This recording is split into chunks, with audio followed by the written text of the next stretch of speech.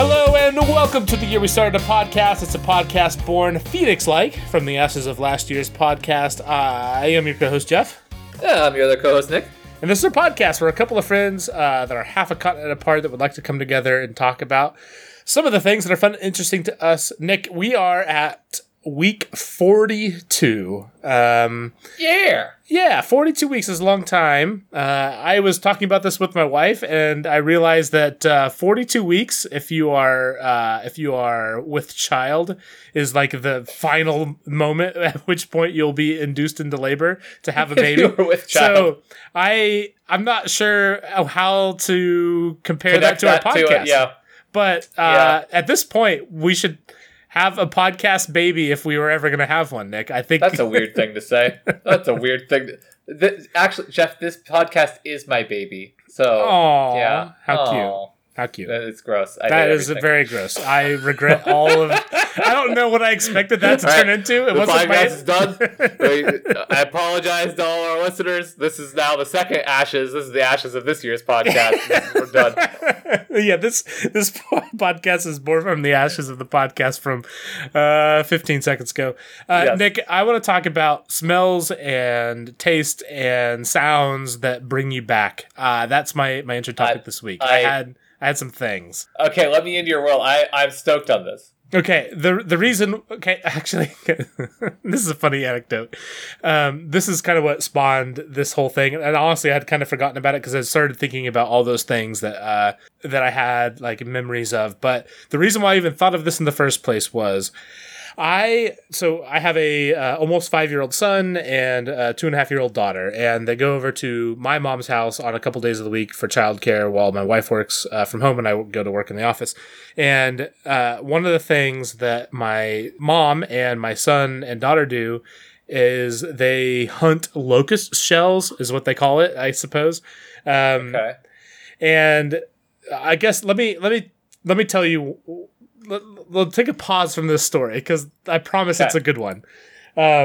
So one of my most vivid memory, like if I hear this noise, it brings me back to my childhood, is the sound of just the entire swarm of cicadas during the summertime. I was gonna ask you about cicadas if they were out there because we just had like last month there was cicadas I think that woke up or like came out of hibernation. Yeah, I'm sorry. No, it's really good. So first off, let me say I have a really hard time calling them cicadas. Like that's the right way to say it, right? Like cicadas. I think that's the way I've always heard it. I didn't mean to do the whole pedantic correcting. No. Like here's the sort of thing about us kids from the sticks here in Kansas. For the longest time, by the longest time, I mean from the time I was born until an hour ago when I was talking with my wife, I had always called these things locusts. Are you aware of the difference between cicadas and locusts, Nick?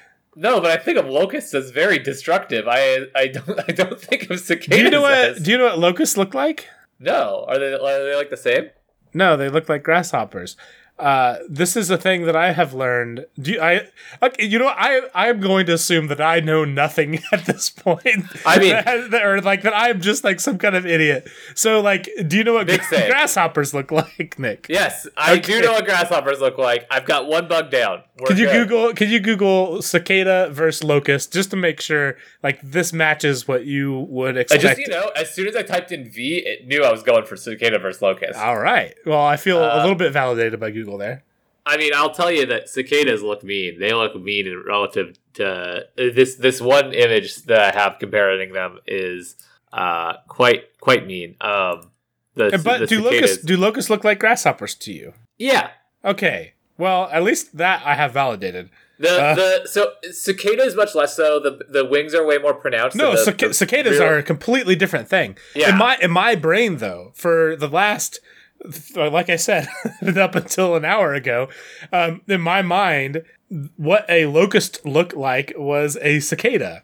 Apparently, I'm some kind of moron because cicadas are these big gnarly looking fellas that shed their shells on all the trees at my parents' house throughout my entire childhood, and now my son enjoys finding their shells and collecting them. One of the things, like we're gonna talk about, like that sound of a bunch of cicadas in in Kansas especially, like it lasts probably a couple few months. It is so loud outside for like from probably late June, maybe early July, until like the beginning of September or something like that. That's so cool, because when you hear cicadas out here, I don't think we have like giant swarms of them or whatever. I was like, I've heard them before, but never in like massive quantities. And I've watched YouTube videos because Jen's like, no, they're really loud. And yeah, like I'm like, that's not my experience with cicadas at all. That's so cool. Yeah, and maybe I will not be lazy and actually just go record out of my parents' house one of these next couple days before we release this episode. But the sound that they make at my parents' house, because they have a huge tree that was like, honestly, it was really big when we first moved in back 25 years ago at the property that they live at now. It is absolutely enormous now. And the amount of cicadas that have turned that into their home is absolutely ridiculous. That's awesome. For the 3 months or however long they're there. It is very, very loud and very, very cool. It reminds me of my parents every time we hear it. Where we live, we can definitely hear it at night, but it is nothing compared to out there on their property. Figured I would drive over here and take a quick recording and kind of get a feel for what my childhood was like, the sounds and such. It's actually quite beautiful. There are basically no clouds in the sky where we are at. So I have the beautiful mix of absolutely beautiful noises, and since we don't live in a big city, right now I'm in just the middle of nowhere at my parents' house.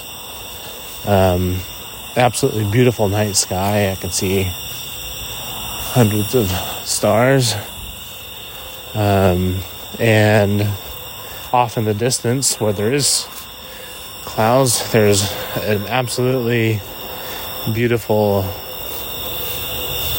lightning storm going on. And then this is the tree that I talked about in the podcast, where you can stand under and hear this.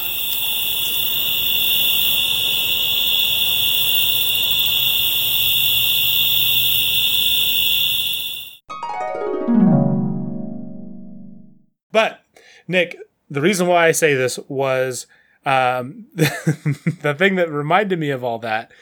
My son, like I said, so I keep saying cicadas because I've honestly, the amount of times that I've said locust compared to cicada is probably 70,000 to 3 at this point in my life. I'm getting used to it still. I feel very seen, but no. Anyway, they shed their skin or their shells or whatever. And it's like when we were growing up, that was one of the things we would do. You do what you can here in the country. But yeah, collect their shells. And since that was a thing that I did when I was a kid, of course, that's what my mom does with my son and daughter. And they collect cicada shells. There's been a few different times they've like sent them home with us. I'm like, what am I going to do with these? Thanks, Mom. I appreciate it so much. But they'll collect and put them in bags and stuff like that. He especially my son, he loves it a lot. Yeah. I mean, it's almost okay when you give it to the child because the child's just happy to have him around no matter what. But right. Yeah. Not almost okay. But, it is okay. Yeah.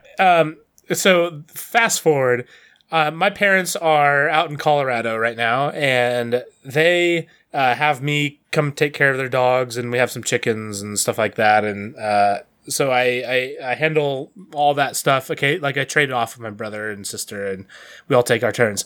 But what I normally do there is they always have like so much food, and I'm gonna take my tax of some snacks or something while I'm there.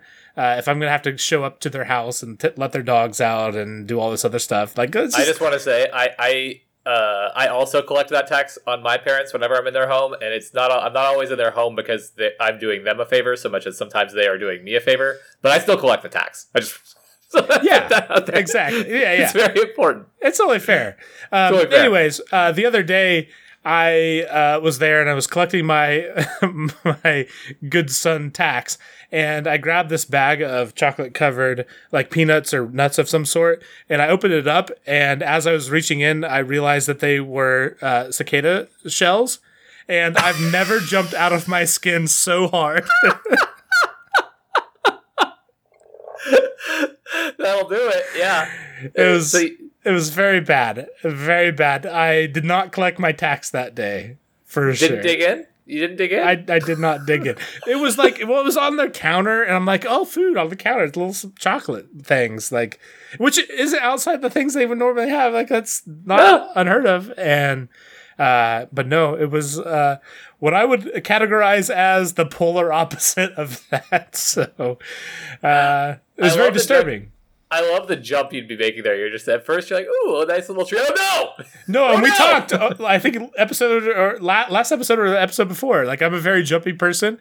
Like, that was an example of which I jumped very bad. I believe it.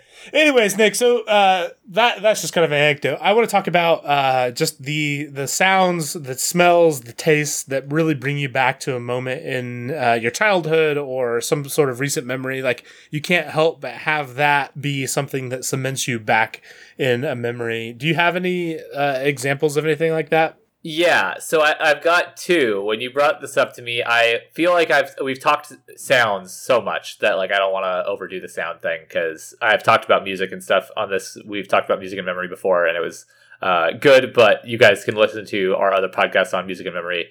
But for smell, so weirdly enough, the smell of the ocean, like and even even like dirty beaches kind of bring me back to both like my very young childhood and also when I first moved out in college when I was 18. Me and my four roommates got this rented this small house on a beach near a community college while we went to community college there, and we were like a block from the beach.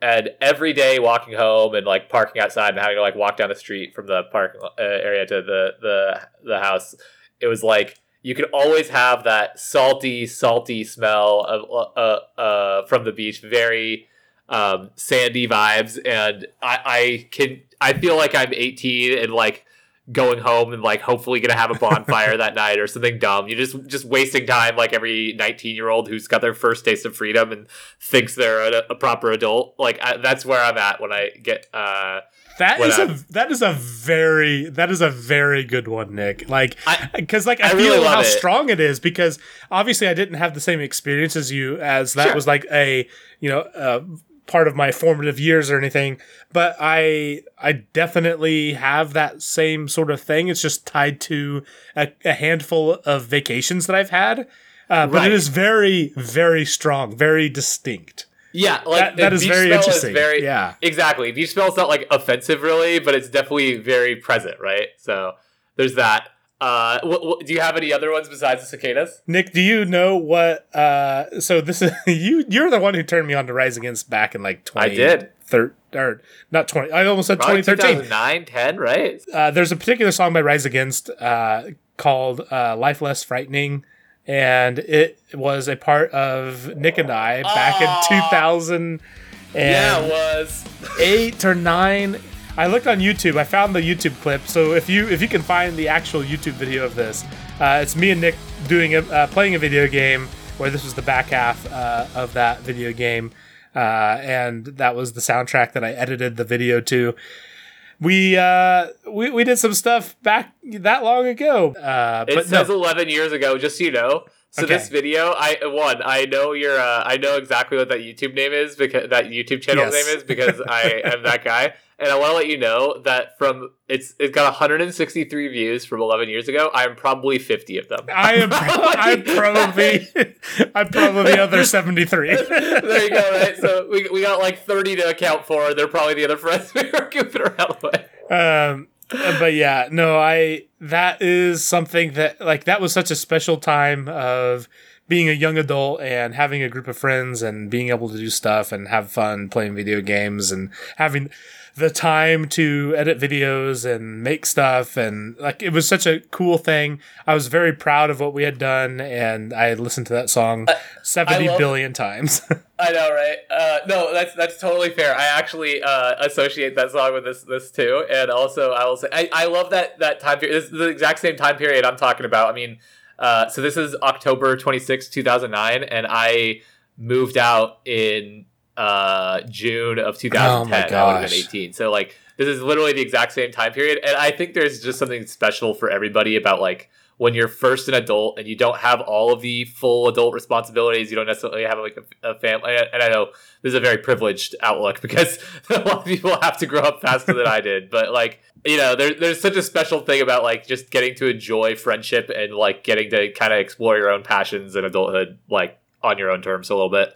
It's good. Yeah, it was a very special time. I enjoy it very much. It is immortalized by a dumb video I made using multiple captures from different people and yeah, man, like, edited together. Like, it was all very. It was a very cool time. I very much so look on that fondly. Okay. Ditto here. So smell and taste. We haven't talked about either of those. You have any for either of those two? Oh, I had smell covered, but okay. But I've got a taste one too. I know this is dumb, but you know what I really, really love is I really love crappy churros, like plasticky churros that you get at like any amusement park ever. I feel like every amusement park of all time sells like a $5 churro for some reason. That's $5, and it's true. It is true, and it's stale every time, but it's also really cinnamony and good. And like, that is absolutely. Like, I'm like 8 years old following my sister around Knott's Berry Farm, or 10 years old following her around Great America or Six Flags or whatever, all over again, whenever I have one of those, which is very, very rare. But anytime anyone brings up churros, I can like taste it, and I'm like, oh man. Oh, Stephanie, I appreciate my older sister letting me tag along and be the dorky younger brother she had to watch over while yeah, it's good times. Oh man. That is a good one for sure. I don't know. Should I do this? I have two sentimental ones and then one like just weird one that lay it on me. Okay, lay them all on me in whatever order. Okay, I'm gonna do the most sentimental, which is so my grandma passed away like 15 years ago, but the thing that I remember most was she would like so they had like my mom's side of the family. There's like flipping, I don't know, like 30 grandkids. Like, is absolutely buck wild. And we would all get together, and every time we would have a family gathering, my grandma would make malts using like this recipe that probably was from like 1950. And that's cool. And it was the exact same from the time that I was 3 years old, probably, till the time that I was probably 17 or so. But it was absolutely just like that like my mom still does it, quote unquote, but there's just nothing that can ever like quite tie to that exact thing that she did. It was very unique. Totally. Like, she had Hershey's chocolate from like a rectangle can that I don't even know how like she found that. Like, it very much looked like it was from like some grocery store in the 60s. How grandparents all like had their like grocery shop that like nobody else had? Like they all have like the mom and pop. Yeah, it's great. But no, it was very special. The other thing let me jump in. Okay. One, your mom made those malts for us when we were out there. Oh yeah, and they were fire, dude. So kudos to your mom.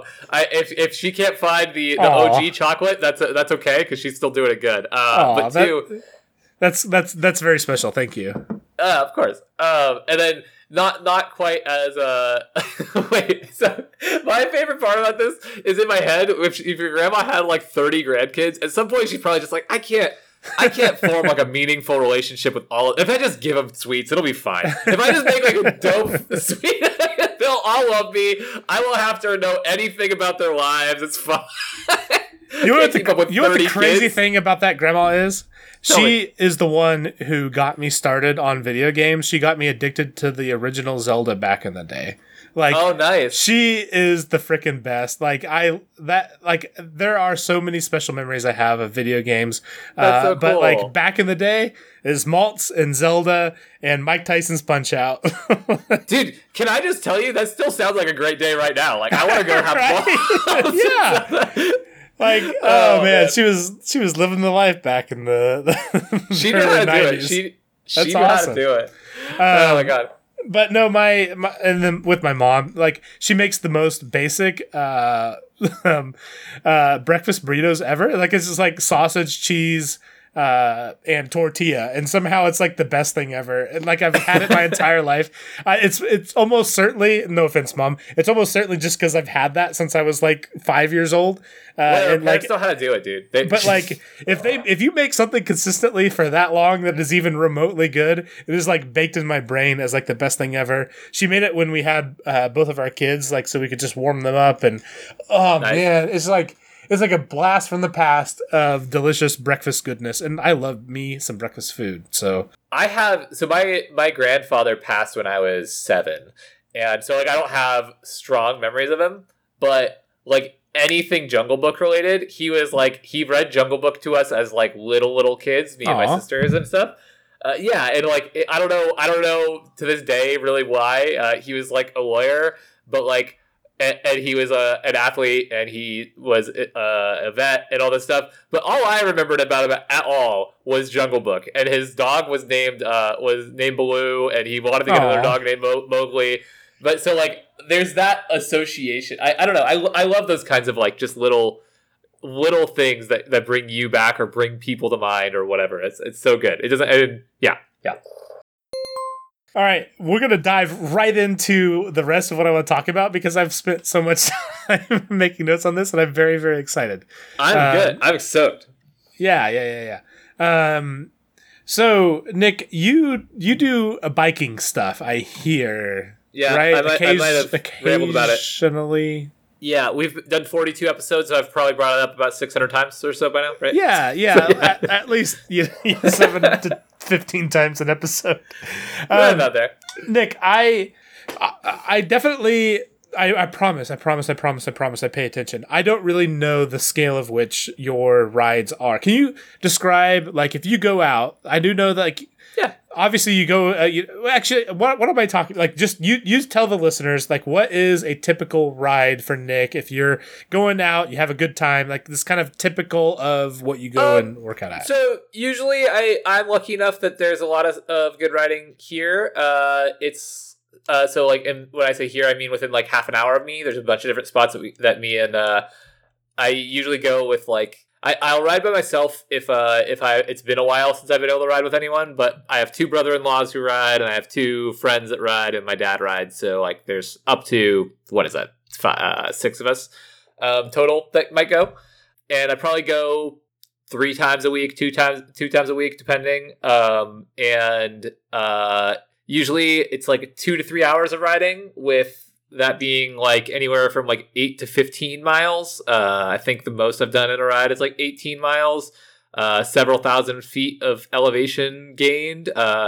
Usually it's like the riding out here is, and not that this like will necessarily mean anything to anyone else, but it's very slow grinding, steep uphills into just outright downhills. So like, half an hour of just grinding out like a mile or 2 uphill to get 3 or 4 minutes of fast, long downhill. Yeah. Do you know what your typical elevation gain is on kind of one of the more grueling uphills, or is that like you have to guess? The most I ever really do is about 3,000 feet of elevation gain. Dang, that's really impressive, dude. Like, we're going to get into that. But yeah, that's really impressive. I will say that one is, I think it's like slightly easier than most of my other like feet of elevation gain, because I think that like I think that for me, and like I don't know if this is universally true. I'm not like, I don't follow like road cyclists and cross country cycling stuff, but it's a more gradual climb the days that we do 3,000 feet, which is pretty rare. But it's a more gradual climb, and a lot more of it's road climbing, which feels to me like there's less resistance than than climbing on a dirt trail or no, for sure. Well, you say you have a little less familiarity with road cyclists.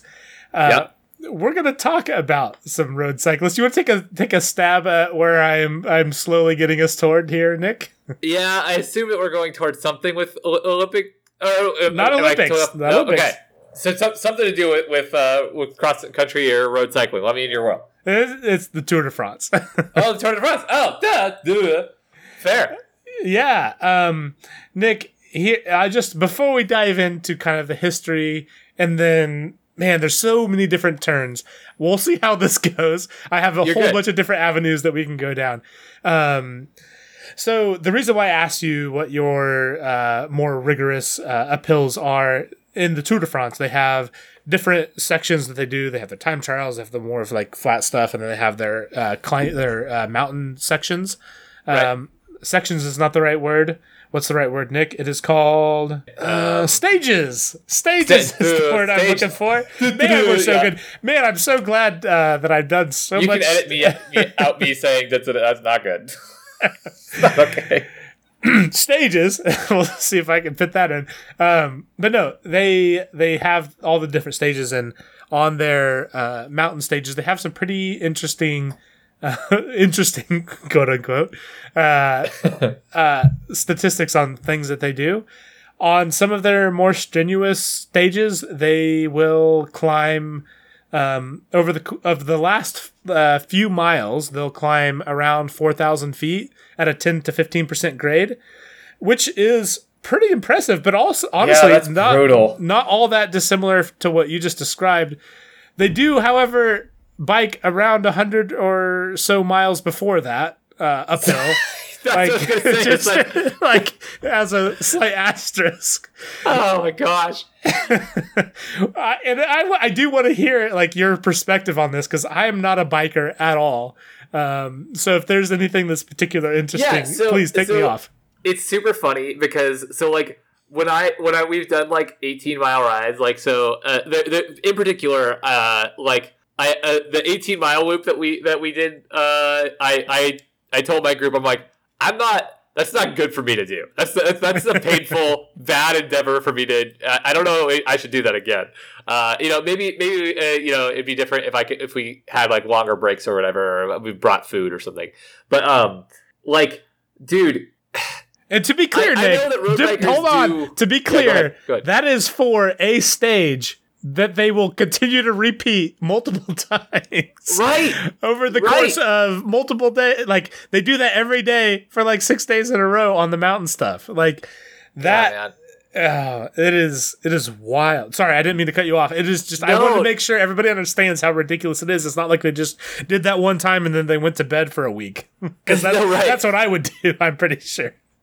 Die. I mean, ditto. And dude, 10 to 15% grade is pretty grueling. Like, it's not grueling for a couple of minutes. Like, we have trails out here, like climbs that are like that are probably in that range of like 13-14% grade for like, I don't know, for me they're like 5 or 6 minutes, you know what I mean? But like anything that's super sustained is not 10 to 15% grade. Well, I don't know. I mean, I'm sure that there's stuff that's more in like the range of 10, but a 15% grade for a long enough time is a pain. That is a proper pain in the butt. And to do 4,000 feet at that grade, that is absolutely brutal, especially after you've ridden 100 miles. Yes, correct. Oh, man. Are you familiar with the Tour de France at all? Very little. Okay, before I dive into this, I do want to say there's one particular problem about covering this topic, and this topic was actually submitted by Lynn, who has actually submitted one of our other topics in the past. When I dove into this, I definitely had... obviously, I knew what the Tour de France was, but most of my exposure were from the Lance Armstrong years from my youth, which have been since a little bit tainted. But the reason why I want to say any sort of preamble for all this, I am spectacularly bad at pronouncing French words, and so I've mostly edited them to just be phrases that I've made up. And I want to apologize to everybody who's able to say French things. I almost sent you one of the French pronunciation like things for how to say a particular city that the Tour de France normally goes through. And okay. We already do enough bad things that are not good, like audio medium things. Like I don't need to be sending videos and pictures of totally how you pronounce things. But anyways, so the Tour de France has been around since 1903, and okay. I love how this started. So this started because there was a newspaper guy who was like, "Hey, what would be cool is if we had a bicycle race that was really, really strenuous, and that we could cover it because we created it, and that would increase sales." Like, I love the advertising birth of the Tour de France from all the way back in 1903. Like, it is very, very much in the DNA of this podcast. There's nothing that advertising cannot create, apparently. I completely agree. Advertising, it runs our lives. Yep. So there were before the first tour, there were 15 entrants, which is not a lot from the initial ask. And one of the big reasons were it was unpaid. And back then, not a lot of people could afford to just, take a couple weeks off of work and go ride a bike race. So they delayed the race a little bit and ended up saying like, "Hey, if you can maintain a certain pace throughout the race, we will pay you the equivalent of a factory's worker's wage." And once they did that, they had 60 participants. Wait, a factory's worker's wage for just a day? No, every day while they were doing the race. Yeah. Which I think back then was like a couple weeks or something like that. Okay. So they paid them like 2 weeks' wages so that they could do the race. No, that makes sense. I meant that's still like a rip. Like, your professional athletes are getting paid factory wages. Well, yeah, and like the crazy thing is, and I'll get into this a little bit, but actually, you know what? I don't want to spoil anything. We need to get to that in time. So there was a 20,000 franc prize or prize pool for the racers, and 6,000 some odd went to the winner, and so about a third or so. And in modern U.S. dollars, that converts to something like $210,000 today. Damn. Which for a first race of a thing, like that's not too bad. That's a pretty good haul. You have to, not you, but like I have to, and like the broad you have to remember that like when sports are new, there's just not the fun. Like it's not they necessarily are not attracting enough people to have huge payouts and huge salaries and all that stuff. I mean, you hear stories about like NBA players in the 50s and 60s had like other summer jobs. You know what I mean? Like they had other jobs because it was like, And you know what's crazy, Nick, is honestly adjusting for, and maybe I'm completely wrong here, because this is like the thing where this isn't like a thing that I just found on Wikipedia or found on a YouTube video or found in an article. This was Jeff doing his own research trying to figure this out. Right. I think if you convert that to US dollars compared to what people earn today, I think it's about like half or a third of what they earn today. It's not even that much more nowadays. Like that's all things considered. And if you look at it, compared to other sports like this, like compared to tennis or compared to golf, like which I feel like are one of the bigger individual sports that you can earn money at, like it's significantly less than what you could earn in those.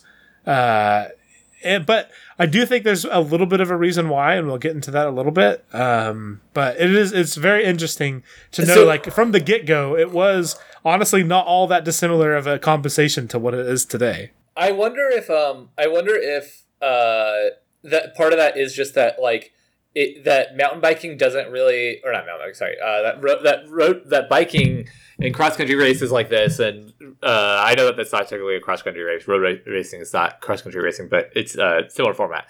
I wonder if it's just not as conducive to getting to like really show off an athlete, like you don't have like there's so many racers. There's like so little time to like really watch them individually. I don't know. Do you know what I mean? No, it's a very good point. And honestly, I think that is probably a huge chunk of it. You know, like growing up, did you have the same experience of being very, very much aware of Lance Armstrong during his time, but other than that, no experience with the Tour de France at all? Exactly. I still don't know that I could name another Tour de France winner.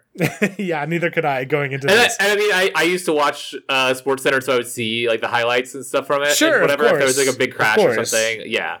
But like even as a person who literally bikes as like their main physical hobby, doesn't know Tour de France people, and I feel like that is kind of indicative of why that is the way that it is now, with just compensation and recognition of the athletes that do it. Oh man, this is very hard for me because I want to jump. So like, there's so many things that I've researched on this. Can I interrupt with something like this? Yeah. I didn't want to derail your topics because yeah. So on the subject of like climbs and grades for me to give people perspective or whatever, and not that like that my perspective would matter at all. But there's a climb out here that we do that we very rarely do it because I despise it so much. Like me, one of my brothers just absolutely despise it. I usually do it in about like it looks like 22 to 24 minutes, and it is 1 mile at 13.6% grade. And I absolutely cannot do this climb twice. I cannot do this climb more than twice. We always do it twice in a day, and it's like doing this climb. Oh man, it just brutalizes my body, and I do it at like 2.4 miles an hour, and like I can't imagine. What does that equate to on kilometers per hour? 2.42 kilometers per hour. 3.8. 3.8 kilometers per hour. Yeah, and that's for 700 feet, Jeff. 700 whole feet. I will let you know. You would not do well in the Tour de France. I wouldn't? Oh, shoot. Oh, no. I'm going to skip my notes a little bit. Hold on. I'm defending myself here to the non-existent argument. I'm also doing this with beefy enduro tires that are grippy on dirt and yada. I don't care. I'm sure you would do. I'm sure you would do probably like 30 times better if you had road tires on the road. I don't think I would do 30 times better. Well, I'll just let you know that's what the Tour people do. They go uphill at 13% grade at like 40 miles an hour? 40 kilometers an hour? Yeah. Really? I think so. That's wild. They at 13% grade. Yeah, I don't know if it's exactly that, but I do know when they are the average is something like 40 kilometers per hour throughout all the things, and when they are getting close to the end of the race, they will typically have to push. I almost said end of the race. At the end of each stage, every single day for the 20 whatever days it is, they will finish the last few, or not even the last few. It's like the last 10 kilometers at 50 to 60 kilometers per hour. And then the last bit, almost it seems to be independent of whether or not they're going uphill. I don't know how these people do what they do. I wouldn't understand. I wouldn't understand being able to do that going uphill. So the reason I say is, according to Strava, which is is not reliable for perfect speeds and stuff, but that the person who has the fastest time on this out here, like of anybody, and they have it by almost a minute, which makes me think it might have been an e-bike, but is at 7.7 miles an hour. And that's like. Dude, I mean, if they can pull it, that's amazing. That's insane. Well, regardless, even if it's flat land, they do finish up to 70 to 80 kilometers per hour on the end of each stage. So I feel like that's pretty quick. On downhills. I mean, that's so terrifying to me on the bikes that they're on, and like not just the bikes that they're on, but like on just raw pavement. Because I mean, I'll get up to similar things on that, like if I'm on like a really open trail for a little while, like on a fire road for a little while, but not for long, and I don't like it. And these guys just normalize doing it as part of a race with like 18 other riders right around them, and that's wild. So the first time that this was done, the winner was 3 hours ahead of the runner-up, so not super Not super close there. In the early days, it was actually pretty flippin' brutal. The very first time 21 out of 60 riders finished, and it, like in other races, like as few as like 18 or 15% or something like that of the riders finished. Nowadays, it's like close to 90% or something like that. Okay. But the early days were a little bit wild because they had to, since obviously it wasn't a known thing, they had to dodge people on the road. They had to dodge horses and carriages, and there were reports of fans of other riders throwing nails on against the teams that they didn't like. Hey guys, don't do that. I like that. And I'm going to kind of jump around here because I do like kind of this story. You're so, fine. do you want to take a stab while I scroll down here what the youngest winner of the Tour de France is? I'm going to guess like 19 or 17. Dang! Or like 19 is exactly 19? right. Good job. It's Henry Cornet. He was the youngest winner of the Tour. However, he was not the first person to cross the finish line in that year. It was 1904, which you'll note is the second year of the Tour de France. Damn. Okay. Do you want to take a stab at what happened? I want you to think it. I've given you some examples of some cheating that's happened. You can't pick from any of those. Wait, frame the question for me again. Okay. Well, let me give you one last point of reference. Okay. Nowadays, the people racing in the Tour de France do not race overnight. Right. Back in the day, starting from 1903, it was basically as long as you could go, race across this country. This is why the 19-year-old won it back then, is because he just had Coca-Cola, which had cocaine in it, and he was. Well, this is one of the avenues we're not going to take because, like, my goodness, the history of drug abuse in the Tour de France is crazy. We're not going to talk about that though. But no, so let's take that as a side. You could go all night, and why did this guy, who did not finish first, but actually quote unquote won the Tour de France? Like, what happened? Do you think? Dude, I don't know. I would just think that he. So I would just think that he finished at a time when there's no one around, or like something, or like when he wasn't allowed to finish, or something like that, right? Like, or am I crazy? Like, did he break the rules honestly, in some way? It's not a super fair question. No, so he was the only one that finished in, like, I think it was like the top 6 or 10 or something like that that did not get disqualified, because since everybody was doing stuff at night, it was, especially back in 1904, extremely difficult to like know what was happening with people. And turned out all the people that finished ahead of him took a train for a good part of the ride. Got called out and subsequently disqualified. So I've seen this a lot. I know that this happens in like marathons and stuff. Yeah, too. it does. It's wild. Yeah. It's so funny. Yeah. I've watched a clip of someone getting caught on this, where she was like, there was like a women's marathon race, and this woman like trails off, and to me it's very obvious, and she like dips around, and she's got her head bolting all over the place as she like gets into like what is like literally just a taxi. Like, lady, you're on camera. I think there's also an instance of that happening with some twins. I think also in the women's marathon, where one of them like ducks into a bathroom or something like that, and then that's so funny. The one pops out of a bathroom 6 miles later or something crazy. It's so crazy. I don't know if that's true or not, but I do feel like I remember something like that. I mean, shoot, you could even just do really well with that, just from an endurance standpoint, right? Like, just let one do half the race so that they can go all out for the first half, and then like, that'd be too good.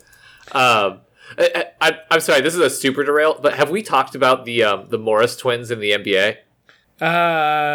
Maybe on our Patreon podcast, but there's like something where maybe they've switched places in the playoffs or something like that. There's people who believe, and there's like long lists of reasons why that the two Morris twins in the NBA, who are like literally even get the exact same tattoos except for one on their chests that says, like, so under their shirts that say their names or something. There's reason to believe that one of them got hurt in the playoffs one year and like rolled his ankle, and so his brother subbed in for him the next game, and like, I just think this is the funniest conspiracy of all time. Like, the funniest, most petty, like, conspiracy of all time. Potentially plausible. I don't know. Potentially plausible. Yes. I'm sorry. It's a total derailer, but go ahead. All right, we got to move quick, Nick. I have so much more I want to talk about. Yes.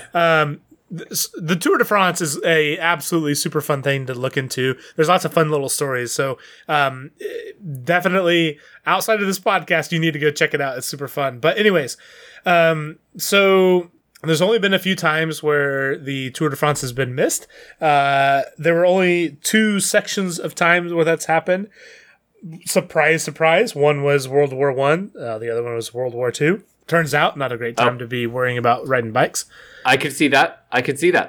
Like I said, there's 21 stages. These days, it's over a 23-day period, so there's 2 rest days. It's super interesting to see, like, modern-day athletes. There's, like, trackers and stuff like that on their recovery from heart rate perspective and stuff like that. They are absolutely freaks of nature. But anyways, there are the time trials. There's the flat stages and the mountain stages. There's different colors of shirts or jerseys for each of the climbers that do the best in that particular area. Cool. Yeah. So this I knew. Yeah, so there's like yellow jersey for the leader. There's the green jersey for the best sprinter, polka dot jersey for the best climber, and the best young, like highest ranked young guy under 25 has a white jersey. And there's other things like depending on where you finished in your country, your jersey's a little bit different. And Nick, this will be a big shocker. There's also a bunch of stuff with advertising about all those things above. Hold on. Allow me to express my shock. Gasp. Gasp. All right. I probably made that joke before, but I don't care. No, I do want to hop back into the advertising thing because I think it's super interesting. But first, I want to talk about the Peloton. Does this mean anything to you, Nick? If I say Peloton, the Peloton, not the brand that is the thing that makes the bikes and the treadmills these days. No, I don't know anything about the Peloton. Okay, I'm out of touch. The Peloton is in reference to the group of riders and how they navigate through the race, through these absolutely ridiculously long races, to maximize the effectiveness from a crowd. And they have this is something that is coordinated, not even like just within a particular team. This is something that all of these participants in the Tour de France know how it works. Is this just utilizing drafting or whatever the same way race cars do and stuff? Like I know very little about that. Just that like you can get less wind resistance because you're behind somebody. I can't really do it justice without a visual element. It's like that, but like turned to 11. It is not just drafting. It's also how do you maximize a group's speed if the wind is a headwind, or if the wind is a tailwind, or if the wind is a side wind? Like they have all these different formations and rotations for maximizing the speed. It is what like legitimately the coordination amongst these people who do not practice together, but they all understand how this works, to be able to continually improve year after year after year on speeds. It's just absolutely mind-boggling that is something that they can do. But Nick, the way that like obviously not everybody can participate that they can't just like all cross the finish line together. Right. What happens from there is a team typically will break off from the peloton and attempt to do like a more efficient, like I shouldn't say more efficient, but the most efficient that they can with the small group to get a little bit ahead for the person that they are trying to have win either that stage or the race in general.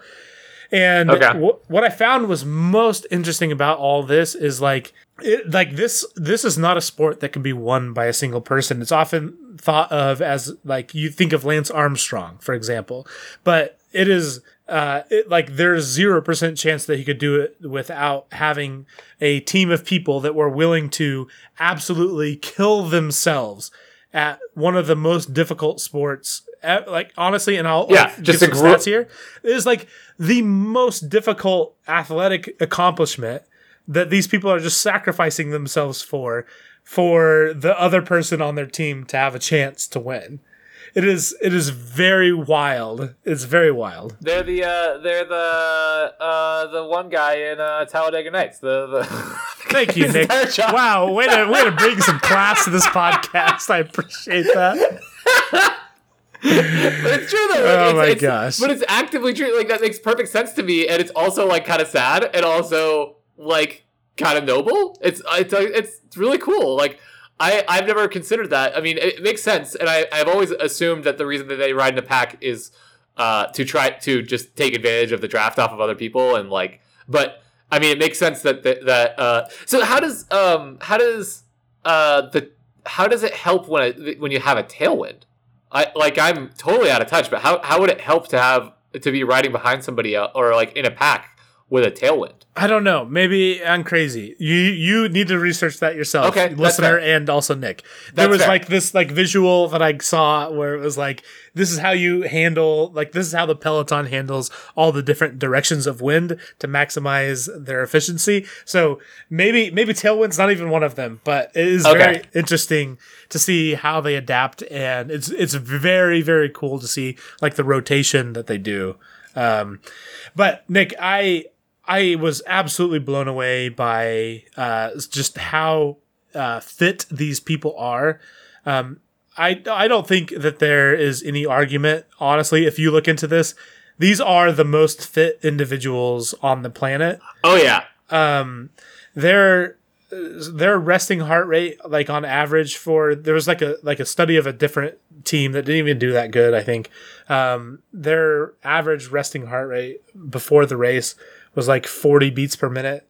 There are some of the more elite athletes that have a resting heart rate around 29 or 28 to 30, which is like, I'm not sure how much you pay attention to that sort of stuff, Nick. That's very low. Yeah, that's very, very low. That's very, very low. I don't pay attention that much, but I also know that's bizarrely low. You know what I mean? Like, I'm not super familiar with like what a professional athlete in other sports would be at or anything like that. But that's quite low. I would say like elite athletes probably have between 50 to 60, and the typical you and me's of the world would have like, I don't know, 60 to 80.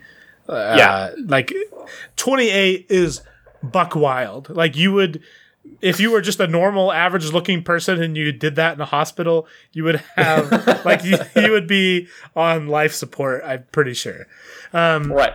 But yeah, no, but despite that, they get up to 200 beats per minute during their tough mountain climbs, which is also just ridiculously high and a little bit dangerous, actually. There's some talks about that. They do that for extremely long periods of time. It's very interesting to see like how that changes over time when they have their rest day, because there's 2 rest days in the Tour de France typically these days, and like what that looks like. I haven't. I obviously can't speak to Tour de France, but I saw a heart rate graph for a cross country race a little while ago. That was just kind of like the peripheral of things that I consume for mountain bike content, and it was like, oh, these guys like just maintain a really high heart rate and then keep pushing it higher when they need to, and like I feel like it's an incredible amount of exertion, like an incredible testament to these riders that they can maintain such high heart rates for such long periods of time. It's a huge mental thing, too. Like it's a physical like feat of excellence, but also like the mental side of that is just ridiculous. Like they push themselves to ridiculous lengths. There's lots and lots of studies about how crazy it is compared to other sports, as far as endurance goes. This is, I don't even think there's an argument to be made. This is the craziest endurance sport that there is. Anyways, skip some stuff. Let's talk about the fact that there are 15 million spectators throughout the Tour de France, which, Nick, is a lot. I'm not sure if you've been to a sporting game of any sort. The typical stadium on the high side, you're talking like 70, 80,000 people. 15 million is quite a lot. but there's also the fact that all these people are all from all kinds of different countries. There are estimated to be somewhere around 3 billion views for the Tour de France across 200 countries, Oof. making it both in physical and the televised version the most viewed sporting event in all of, well, sports. And That's wild. That's crazy. Yeah. What do you think that I teased that at the beginning, Nick? What do you think that causes? If you have that many people looking at a thing. Hold on. I'm going to assume it has something to do with selling products. We sell the products, and so we advertise things. We advertise things, and so we do. How this happened was very interesting. It didn't take very long. It'll be very shocking. Yeah. Early in the 1900s, I think it maybe made it 20 years or so before advertising started happening. Allow me to say, I will say that can be somewhat surprising. I know that like advertising, I'm sure that like when I say that, maybe I'm just not giving enough credit to how much advertising was involved with sports before. But there's like a big resistance in basketball to jerseys getting the small patch that's like an advertisement in the NBA. And I know that the NFL doesn't have it, but like NASCAR cars are just covered top to bottom in ads, and like soccer jerseys can sometimes be covered depending on where they're playing and stuff. So I'm sure it's like somewhat relative, and I'm sure that I know for a fact that advertising has ramped up in recent years. So maybe I'm like, being overly cynical in my absolute love for advertising being a part of everything in the world. But sorry, continue. Like it was. So first off, I'll pause and say they are absolutely riddled with brands nowadays. Yep. So that's just is what it is. That's how they make their money. Yep. So not surprising, but and honestly, interestingly, which I think I said earlier, maybe I'll cut this out if I already said it a couple times, but yeah, this is like the least paid professional sport, which is ridiculous because it is the by far most difficult physically sport. It's just the amount of effort and preparation that goes into this compared to the compensation is just completely out of balance compared to other sports. Like that's so wild. It is pretty wild. Anyways, you wouldn't think that this would be you'd think that it would be a very obscure sport, not a sport that. I mean, with 3 billion viewers or whatever for a single event, the most viewed event, the Tour de France. Like right. you would think that it would be able to at least compensate the people that participate, right, in a competitive manner. But no, it's not even that much more than what it was back in 1903 as far as what the dollar can buy. So, very interesting. But anyways. So early on, there was a thing called the publicity caravan. It happened pretty early on and formalized early in like the 20s or so, where they would follow the racers and they would have all these different ads for things. But do you want to think of, Nick? I feel like you've listened to these sort of things enough. What is a problem with a caravan of companies following racers that maybe would prohibit their effectiveness in the advertising space? They'd either not keep up, or they wouldn't be able to be in shot for like the shot would be on the caravan, or I'm not sure. Well, and like to be clear, like this isn't. Caravan of like cars. This is pre-television. Right. So they didn't worry about the shot, but everybody just like who's gonna stick around to watch the ads after the race, right? Like, everybody left. I was thinking like near the pack, but that presents a whole other host of problems too. It's like if you fall behind a little bit, you have to like dodge cars. You gotta dodge the caravan. It's part of the obstacles of the race. It's like, but I'm on a bike. It's a caravan of trucks. I don't want to dodge trucks. Oh well. So there was a chocolate company. Again, I think this was like 1930. that wanted to be in front of all of the racers. It was a company called, I'm going to do my best, Meniere. And they paid 50,000 francs to do so, which was like a quarter of the original max price for that. So definitely wanted to wanted to make sure that they were able to do so. They obviously wanted to do so because spectators would gather outside of, get outside and get out onto the road where the races were going to be driving past well before. And so they had their trucks with lots of candy and chocolates before the racers were getting there so that they could get their brand out. They had like 500,000 hats that had their company's name printed out that first year. Right. They definitely saw the opportunity to grow their brand and did so, and was very, very, very, very successful. And shockingly enough, it was something that caught on quite a bit. And, shocker. Yeah, shocker. So for the next 30 years, before television, and especially like before television advertising was established in France, advertisers continued to compete for like that leading attention. There were, I'm just going to read this part because I feel like this entire quote is pretty ridiculous. Motorcycle acrobats performed for a toothpaste maker and an accordionist. That sentence is such a good sentence. But motorcycle acrobats perform for toothpaste maker. It doesn't. Nothing else matters after that. That is a perfect distilled sentence right there. Good. Continue. There was an accordionist that performed on the roof of one of the vehicles. Obviously. There's a French name for it. I cannot pronounce it, and I just said insert French brand name here.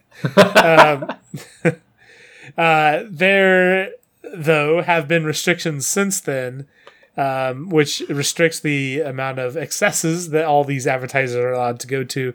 Accordanists on top of fans. So this is my favorite quote, and this is how we'll end this section. The writer Pierre Bost lamented, and this is right before they banned all of it. This caravan of 60 gaudy trucks singing across the countryside. And I just also put remove French words here because there was a whole bunch of French stuff, and I can't possibly track. It bellows. It plays ugly music. It's sad. It's ugly. It smells of vulgarity and of money. End quote. And so that was right before the dawn of the modern restrictions on advertising in the Tour de France. And I love that. If you could bring the person who wrote that to 2021, they'd be quite upset. They'd be quite upset. They'd be like, they would. And all of your mail? All of it. It's all advertising. Oh my gosh. We are going to go record our Patreon-only podcast, which is the year we started another podcast where we talk about some of the other things that are fun and interesting to us. I don't know. That's not typically what I say. It's a more off the cuff format. I don't know what we normally say, but like it's definitely more like less prepared, but more just like. Although I do want to say I feel like maybe we went too far. I think we went too unprepared. I came in. You know why? Because I actually was doing, and you and I were both doing a topic that was like a Patreon topic of like I don't want to do that on the main show. I'd have to be too casual. And then the NBA season ruined us. It ruined us. I do, for the first time, I think, have one of them that I think is a good Patreon topic. But anyways, if you want to check that out, you can do so at patreon.com/TaiWasap. Yep. You can also follow us at TaiWasap on Twitter, Facebook, Instagram, TikTok, and YouTube. You can find all of that at TaiWasap.com. Nicholas, thank you for potting with me. You are welcome, Jeffrey. This has been the year we started the podcast. Thank you all for listening.